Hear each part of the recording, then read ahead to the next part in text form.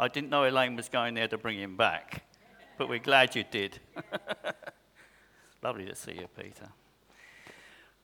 Except, Peter, you've come a couple of weeks too late. You should have been here when we first started Acts, really. We're in Acts, as Mick has said, and I suppose as an eldership, we said we need to. It wasn't that long ago we was in Acts, you know, but it's one of those books you need to come back to here time and time again, just to see how can we do better what we're doing, really, in a sense. But it's more than that. We could all go on the improvement run, if you like, and say, what can we do better? Businesses are doing that every day, aren't they? They're looking at how they can do things better. But in our world, there are so many complex needs, and Mick has just said to you, what are you expecting from God this morning? Has anybody got confidence or bold enough to say what they're expecting from God? You want a fresh anointing for everybody? I feel that too. I've been a Christian now for a long time, and I need a fresh anointing, of the Holy Spirit. And as I speak these words, I appreciate that some people may not fully understand what that means, but going into Acts can help us and do that. But I'm just going to pray for that. Father, we just welcome Holy Spirit here today.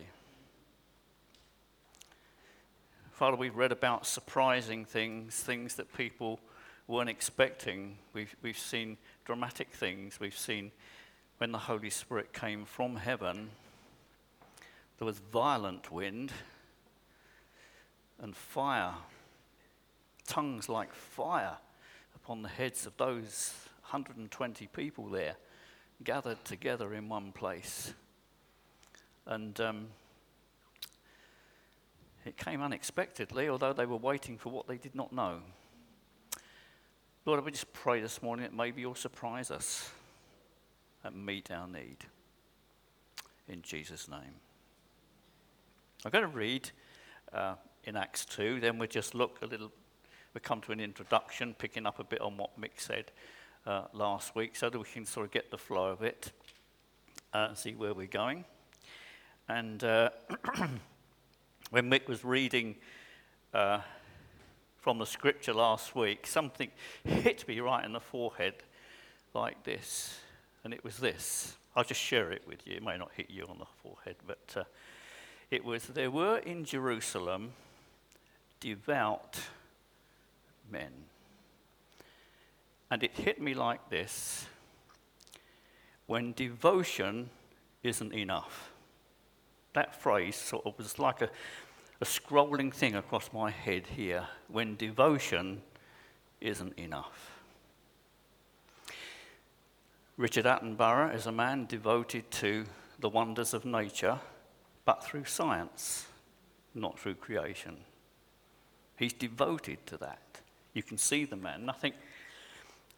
Nothing sets his heart afire than looking at the wonders of the universe through science and through the Big Bang, as we call it. He's a devoted man. As I get up in the morning, I see the same people running past my road every day. They're devoted to running. I see the same people walking their dogs. I see them cuddling their dogs and all sorts of things. And I find, as I look around me, that we live in a generation where people are devoted to animals.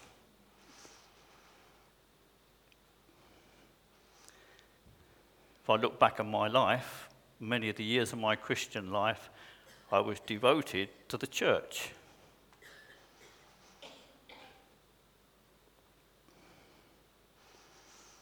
But then that phrase began to come alive in me: when devotion isn't enough. And I think that's a picture that is painted in Acts for us. You have these Jews, devoted people from far-flung places, and they came to Jerusalem. And the part of the devotion is that if they were able-bodied men, they were expected to be there at this particular feast. Journeys weren't easy in those days. Probably there was a lack of finance or one thing and another, but they were expected to be there. They were God-fearing men and women. No doubt there were others that just went along for the ride just to get the buzz of the community. Who knows? But I think we see God saying over this whole situation, there comes a time when devotion isn't enough. We have to come to a place where the Spirit of God brings the reality of Jesus to us in a very special way. Then in actual fact, there's nothing else we can do to receive the goodness and the mercy of God. When I'm coming to the time I'm preaching, there's suddenly things start getting hold of me. Maybe little things that I've done which are probably quite not right, things I've said or an attitude I've got in here. And it's sort of something like this. Can God bless you like that? Can God help you like that? And I have to dismiss those thoughts and say, I have something which is more than devotion, and that's Jesus. He's greater than me. The power of his Holy Spirit at work in me is greater. So I just want to leave that with you when devotion isn't enough. When devotion is enough. Let's just read this passage. It is Acts 2, 22 to 41. And immediately we're introduced to Peter's audience of where we were. Men of Israel. I don't think there's any men of Israel here today. There might be some vague Jewish connections. Yeah, Eileen's got vague Jewish connections. But it's a message to Israel. But it's a message we can pick up on and learn from. Men of Israel, hear these words. Jesus of Nazareth, a man attested to you by God with mighty works and wonders and signs that God did through him in your midst, as you yourselves know. This Jesus delivered up according to the definite plan and foreknowledge of God, you crucified and killed by the hands of lawless men. God raised him up, loosing the pangs of death, because it was not possible for him to be held by it. For David said concerning him, I saw the Lord always before me, for he is at my right hand, that I may not be shaken. So Peter's giving a sermon here, and he's reflecting back to one of the Psalms, which we may call a messianic psalm. It's a psalm which is written before Jesus ever came, but it gives us explicit truths of what to expect when he did come. This is what we call prophecy, and Peter refers to David as a prophet. We might know him as a king, but David here said there was a prophetic nature about David that maybe you haven't seen before, and it's found when he speaks of Jesus to come that we pick up on that. Verse 26, therefore, and that's an important word. Therefore my heart was glad, and my tongue rejoiced. My flesh also will dwell in hope. For you will not abandon my soul to Hades or hell, or let your Holy One see corruption. You have made known to me the paths of life. You will make me full of gladness with your presence. That could be a touch from the Spirit this morning, making us full of gladness with his presence. Verse 29, brothers, I may say to you with confidence about the patriarch David, that he both died and was buried, and his tomb is with us to this day. Being therefore a prophet, and knowing that God had sworn with an oath to him that he would set one of his descendants on his throne, he foresaw, that's an amazing word, isn't it? He foresaw and spoke about the resurrection of the Christ, that he was not abandoned to Hades, nor did his flesh see corruption, or his body didn't decay, as some of the other versions put it. Verse 32, this Jesus God raised up, and of that we are all witnesses. Being therefore exalted at the right hand of God, and having received from the Father the promise of the Holy Spirit, he has poured out this, that you yourselves are seeing and hearing.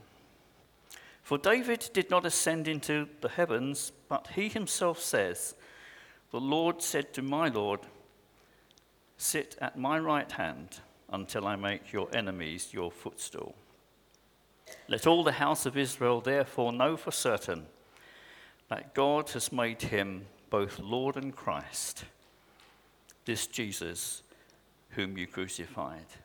Now when they heard this, they were cut to the heart and said to Peter and the rest of the apostles, brothers, what shall we do? And Peter said to them, repent and be baptized, every one of you, in the name of Jesus Christ, for the forgiveness of your sins, and you will receive the gift of the Holy Spirit. Amen. That's a promise. For the promise is for you and for your children and for all who are afar off, every one whom the Lord our God calls to himself. And with many other words he bore witness and continued to exhort them, saying, save yourselves from this crooked generation. So those who received his word were baptized, and there were added that day about 3,000 souls. The impact of the Holy Spirit at work. But you would have expected Peter to give a sermon on the Holy Spirit, wouldn't you? Luke is the writer of the Acts, as he was the Gospel of Luke. And someone has said, the same writer writes to the same person about the same person. We read when we started off in Acts, you know, that in my former book, Theophilus, I wrote to you of all that Jesus began both to do and teach. And Mick pointed this out last week. That was just the beginning. You will see from this sermon we have read this morning that the sermon is about Jesus. It's not particularly about the Holy Spirit. The sermon is about Jesus because without Jesus, the Holy Spirit could never have come to us and be empowering us today. It's all because of what Jesus did. And so when I was reflecting on this, I thought to myself, how can you give a sermon on a sermon? But in actual fact, it's what we know. The church knows this. This is the bedrock of the church. What we read here is the bedrock of the church. This is the authentic message that the church is meant to carry. This is the authentic message that we as Beacon are supposed to carry forward to the next generation. All that Jesus began both to do and to teach. Sometimes we can get sidelined, and sometimes even with the Holy Spirit we can get sidelined. Sometimes we can get overexcited about it. And I'm not complaining about that. Sometimes we should get overexcited about what the Holy Spirit is to do. But as a church, we need to hold the two in balance. One of the dynamics that, as a church, we like to look at and maintain is to have a balance between the Word and the Spirit. My history is we had an emphasis on the Word. Used to study it night and day, and in looking at this, at the Word of God, the Bible, I get so animated inside as I read it. It's like when Mick was reading these devout men, I got excited. You say, how can you get excited about that? Well, because it's part of the Word. And we start reading it, I get animated and excited, and yet some people find it dry and uninteresting. Do you know how you can make it come alive? Is to ask the Holy Spirit to show you. That's the dynamic. He wrote it. He can reveal it. So there's a little lesson this morning. To find the power, because this is food. God's word is food for us. And I always pray, or most times anyway, Holy Spirit, help me to understand it as I read it. Show me truths in it and reveal to me the wonders. So last week Mick spoke to us on Acts 2 when the Holy Spirit came, and it was really the advent of the church. Some theologians look to the history of Israel and call that church. I don't think I do believe, I don't sort of accept that. I think the true church was born this day because it was empowered by, the true authentic church of God is empowered by the Holy Spirit. So that means that the people in the congregation and the church community revolves around what the Holy Spirit can do today for us through Jesus. So in actual fact, we come and we know that the church was brought to its true meaning when the Holy Spirit came. It was revealed in the past, and that's right back as far as Genesis 3, verse 20. It talks about Jesus coming and the work that he was going to do. So it had its beginnings right back then, as early as then, and that message was taken right through the history of the Bible until this time, when Jesus comes. He goes back to the Father, and the Holy Spirit is given. So it's the advent of the church. But Mick also pointed out that these things that happened on the day when the Holy Spirit came were actually wider, broader, and deeper than those initial supernatural and surprising manifestations. If we have any desire in here to follow God, any intent to be a disciple of God, that's the work of the Holy Spirit. If we have a compulsion to tell someone else about Jesus, that they may give their lives to him, that's the work of the Holy Spirit in us, moving us on.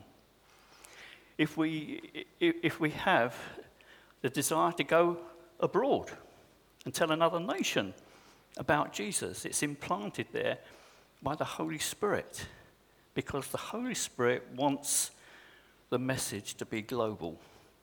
We talk about globalization, but there's one true object of globalization as far as God is concerned, that all men might come to know the truth and to know Jesus Christ as Saviour.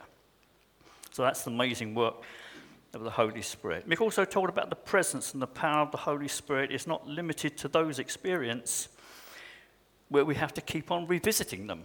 So we don't have to say, oh, Lord, come like a mighty violent wind, or we want to see the tongues of fire on our head again. Be good, but it's not necessary, because the Holy Spirit manifests sometimes in the most quiet, intimate, and personal things which are only relevant to us, because he searches the deep things of God. And even now, God, the Holy Spirit, is searching in your heart, in your mind, the deep things of God. That's one of the amazing things of coming together as a church, isn't it? That we're here for God to do a work within us. So what do we do with this morning? I was thinking about it. The Lord gave me some things to, well, I believe he did anyway, some things to say.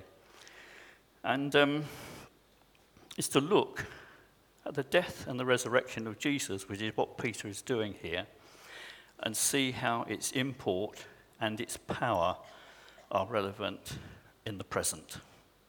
It is the gospel, and if we read further on into Corinthians, Paul would tell us that cross is the power of God unto salvation to those who believe. It is also the wisdom of God. So in as far as God is concerned, there's no higher knowledge that a man can have other than to know his Son, Jesus Christ. No higher knowledge. Whilst other knowledge and intellect is very important in this life, the best thing we can do is to believe in Jesus. Faith we would call it. If you go to the doctor's surgery, you're going to a place. That's a location. But you're not actually going to the location just for the location. You're going for the expertise. You're going for the knowledge. You're going for the understanding, because at that practice, there is that expertise you need for health and for healing, if you like. And so this morning, I just want to look at the death and resurrection of Jesus as a place. And first of all, it's the place of drawing. The place of drawing. Jesus said, "If I be lifted up from the earth, will draw all men to myself." This is the sermon Peter's giving. It's Jesus Christ he's presenting. He's presenting his death and his resurrection, how it's relevant to the Jews then, as they were meeting, which is also relevant to us. It's a place of drawing. The feast that the Jews had come to, they were drawn from all parts of the earth. They were drawn to that place.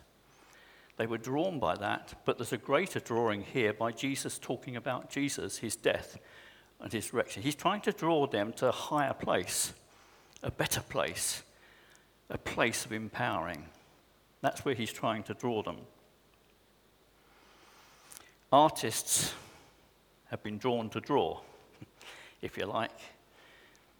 They've read about Jesus, and you probably know famous ones, the Holman Hunt one, there's Jesus standing at the door, and others. They're pictures which have been painted, and they've been compelled, they've been drawn to paint pictures about Jesus. And for someone who appreciates art, maybe, can see something in those pictures which actually impact their lives. But there's a greater drawing through the cross of Jesus Christ and his death and his resurrection, which interrupts the spirit of man, which gets a hold of our mind, but more so gets a hold of our heart. That's the drawing. It's when we're presented with something, it grips our hearts and captures our imagination to do something about it. So the cross, the death and the resurrection of Jesus, is a place of drawing. There's a power there that does that. And if maybe you're going through life and you say, well, nothing seems to turn me or disturb me, I'm just bubbling along in life. There's a message here in this Peter's sermon going to have an impact on your life this morning, because the cross has power to draw. When Jesus said, "If I be lifted up, I will draw all men to myself," it's not me saying that everyone will have a part in that or everyone will come. What it does mean is that no one person ever born is outside of what Jesus has done for us. No one is outside the scope of what Jesus can do for you. No one single person is excluded by discrimination. Whoever we are, whatever we are, rich, poor, simple or intellectual, no one is outside the scope of the cross. People might say, well, I don't understand it. That doesn't mean to say you're outside the scope of what Jesus did. Because actually, what Jesus did was for all people. It was for humanity. That which touches the core part of our lives, the real person. That's what draws us. The cross can do that. If you say, well, I don't feel drawn, you could ask the Holy Spirit to draw you this morning. I want to understand more. I want to be drawn. Do you want to be drawn? Or are you satisfied where you are? The Holy Spirit draws people. in a compelling and powerful way. Not only is it a place of drawing, it's a place of arriving. What is your goal or ambition in life? Well, I'm 73 now, and I don't know what my goal or ambition in life is. I'm still trying to find it. Well, I'm still trying to find it anyway. But is there a goal? For someone who is advanced in age, it's difficult to find a goal or ambition. But I think it doesn't take us long to look out into life around us and find that there are so many goals and ambitions. Your bucket list, fulfilling your bucket list, doing those things you want to do. What is your goal, your ambition? To be top of your game. That's a core thing in life, isn't it? To be top of your game. To be the highest earner. Perhaps win the lottery. We may be laughing, but that's some people's goal. That's the goal. I just want to say this morning, when we come to Jesus, we find what his death, what his resurrection, what the Holy Spirit can do for us. It's a place of arriving. Do you know there's no further place that you can go? It's the highest call of God upon a person's life, is to know Jesus Christ as Saviour. No better thing can we find.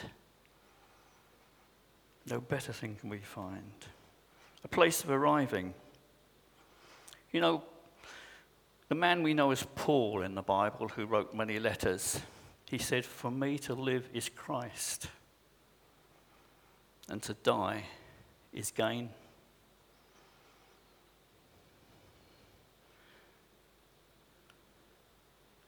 His goal was Christ. Sometimes we do need to think what really moves me and what tickles my fancy. What am I here for? What is my goal? But this is a goal you can have right to your 99 and a half and beyond. Christ. Paul said to be found in him. To be found in him. Christ alone. It's also a place of seeing, knowing, and understanding. Revelation is one of the greatest gifts that God has for humanity. Going back to David Attenborough, I get frustrated sometimes and say, why doesn't God reveal to him the wonders of creation? Why doesn't God reveal that to him? Who knows? Don't know who can answer that question. But revelation is an amazing gift that God has for humanity. And if we really want God to reveal to us his heart and his mind, he will do. Are you still asking questions this morning? He will reveal, because God is a revealing God. Peter has taken us back to one of the Psalms that David wrote. And God revealed to David, not to understand necessarily, but he revealed to him that amazing truth about Jesus' death and resurrection, which was to happen in the future. So that puts our Bible together, Old Testament and New Testament for a start. It also puts history in a place of God's story, that he has a plan. And that's just to take one psalm. It puts it all together. But when we come to the cross, the death and the resurrection of Jesus, it's a place of seeing, knowing, and understanding. It's a place of revelation. In Hebrews 11, it talks about by faith we understand. Faith first, understanding next. It doesn't say by understanding we will find faith. It says by faith we understand. And that's a key point about Revelation. And if we come and accept this amazing news, the facets of this story which Peter's given, we accept that by faith, we will find understanding will then come. And I would suggest to you the cross is the place we start. Jesus' death and his resurrection is the starting place. God has said that. Don't try and understand it first. Believe it first. Faith, another amazing gift of God. There is a verse which says this: the heart of man is deceitful and above all desperately wicked. Now that's in a truth in itself. But there's a phrase that follows this, and it says, who can know it? Who can know it? It was only the other day, John and I were discussing, we were just talking as friends really, how awful we are really. How awful, how desperately wicked we are really inside. Outside of Jesus, we're just in ourselves. We're no hopers. But God knows that. But to have that revealed to us in a way that we can make the next step is a work of revelation. You could talk to anybody around and they say, well, one of the things you hear so commonly that people say, I've never done anything wrong to my neighbour. I haven't hurt anybody. I haven't murdered anyone is a good one, April. Yes, that's right. We haven't murdered anyone. But Jesus touched at the heart of this. You say, in actual fact, if you actually think it, you've done it. But we do need that to be revealed to us because that impresses on us how much we needed Jesus to die for us and to give his life for us. The heart of man is deceitful and above all desperately wicked. Who can know it? Who can know it? In actual fact, we need to know it by revelation that God can give to us his Son, Jesus. So it's a place of understanding, revelation. In the famous book Pilgrim's Progress, it is at the cross where he first saw the light, and then the burden of his heart rolled away. The cross, he first saw the light. It's the door which opens to the spirit of man when we come to Jesus, the point of revelation. So we need to be very privileged if we know Jesus Christ as Saviour. We need to consider ourselves so important to God and so wonderfully accepted, so privileged if we've given our lives to Jesus, because that's the privilege, such a privileged place to be. It's a place of pondering the death and the resurrection of the Lord Jesus Christ. When I was 9, I'd sung a song many, many times. There were many songs I'd sung many, many times. But there's this one song we used to sing. It is a thing most wonderful, almost too wonderful to be, that God's own Son should come from heaven and die to save a child like me. But this is the verse, and this is probably the verse that brought me to salvation when I was 9 years of age. Place of pondering. I sometimes think about the cross and shut my eyes and try to see the cruel nails and crown of thorns and Jesus crucified for me. And I can remember that night, my head on the pillow, I could see the cross so clearly. And I was shutting my eyes and I was trying to see. But all it was simple faith. Jesus, I believe in you. And you died to save me. Thank you. Accept me. And he did. A place of pondering.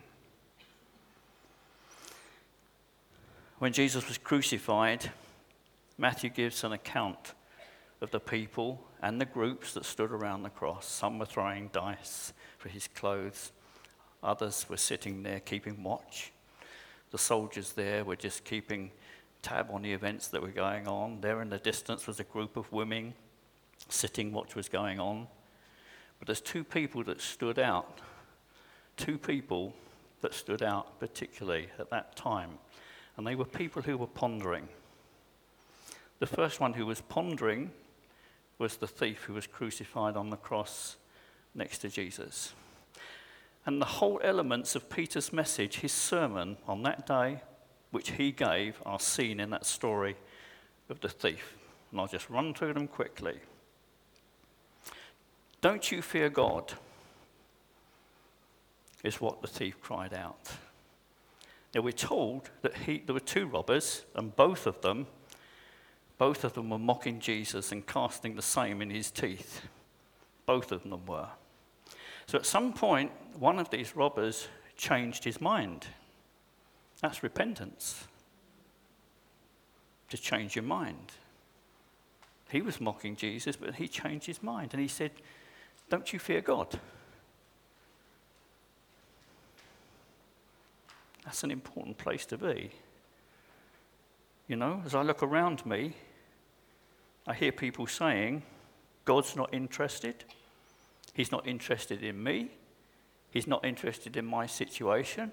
What can God do? He can't do anything. Oh, I'm too bad. I'm too awful. It's not my fault. Well, they do it, so it's all right for me to do it. God can't forgive me. The fear of God will say to us, God can do something about it. It will say, God is interested in me. God is part of my life. God can help me, and he will. And you know, that's what this man did. He realized at a point that Jesus could do something for him. Here's a man pinned to the same cross, to a cross like Jesus was. He was a man in pain. He was a man in suffering. He was a man racked with the same pain almost as Jesus, hanging there. And he's pondering what was going on, looking around, seeing the people. And he saw this. Jesus is both the victim and the victor. He saw Jesus as a victim, and he saw him as the victor. He saw a travesty at that time, but he also saw the triumph. And that's what Peter's message talks about. It talked about Jesus was both a victim, but he was also the victor. There was a travesty of justice on Jesus' life, but he triumphed. He came through. That's what Peter referred to in the Psalms. He also saw that Jesus was incomparable in righteousness. This man, we've gone according to our sins, but this man has done nothing amiss. This man was incomparable in righteousness. Jesus is the king with an enduring kingdom. He said, remember me when you come into your kingdom. Jesus is a king with an enduring kingdom. He does what the gospel calls us all to do. He changes his mind, he repents, he calls on his name, and he makes confession. He makes confession of his life. And that's what Peter said at the end of his message, wasn't it? And they said, what shall we do? He said, repent and be baptized, every one of you, for the forgiveness of your sins, and you will receive the Holy Spirit. Now, I can't see much of the robber here receiving the Holy Spirit, but that was the work of the Holy Spirit in his life. There's no doubt about that, because it turned him. What's going to turn you? What's going to turn me? It's the death and the resurrection of Jesus that's going to turn us. turn us, because that's what he did for us.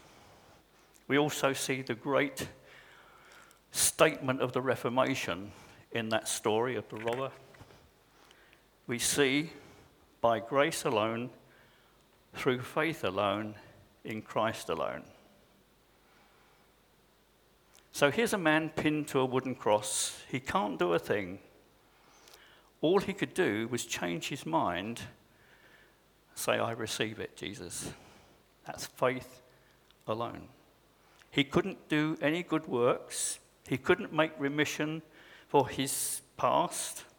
He couldn't be baptized. He couldn't do anything that probably normal Christians might want to do when they follow Jesus Christ. Why? Because the Holy Spirit is telling us, it's the same for us, it's by faith alone. That's one of the things that story demonstrates so very clearly. He could do nothing else but believe in the power and the life and death of Jesus, which is what he did. The last thing I come to, that was a place of pondering as we ponder anew what the Almighty can do. The hymn writer said that. It's a place of empowering. And that's what where we come to really with the whole story, because that life and death and resurrection of Jesus was what God received. And then the Holy Spirit came. David said in the Psalms, and Peter points it out to us, he will make known to us the path of life. So the Holy Spirit empowers us for revelation if we want to know the path of life for us. It empowers us for confidence. David said, I shall not be moved because of you, Lord. I shall not be moved. What does your confidence lie this morning in life and death and what God can do for you? Yeah, we're expecting what the Holy Spirit can do. And he wants to give us more confidence, more trust in what he can do for us. And so at the beginning, Mick said, what do you think you want the Holy Spirit to do for you this morning? I would just encourage you to ponder the cross. Receive the Holy Spirit.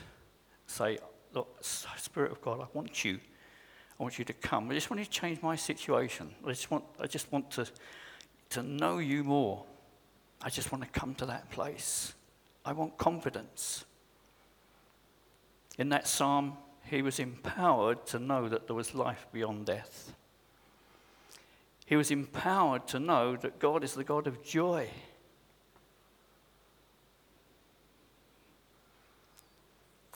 How is your joy this morning?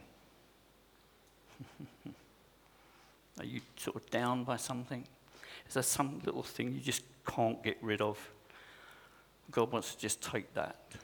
We're going to come to worship in a moment, and I just encourage you to reach out to God, to do for you what you want him to do, to give you joy and peace, to know the path of life, to find that depth which we also need, which is birthed in the cross of Jesus Christ, his life, his death, and his resurrection.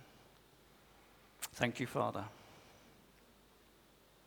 Father, as we worship on now, we pray that we might be empowered to worship in spirit and in truth.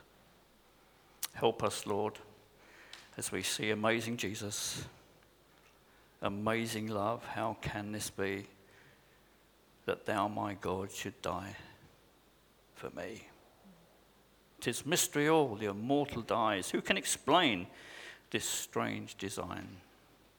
But it is a design. Jesus, we come to you. Lord, help us to worship. Empower us, Lord, by your Holy Spirit. Come, Holy Spirit. Fill us afresh. Fill us anew. Thank you, Rachel.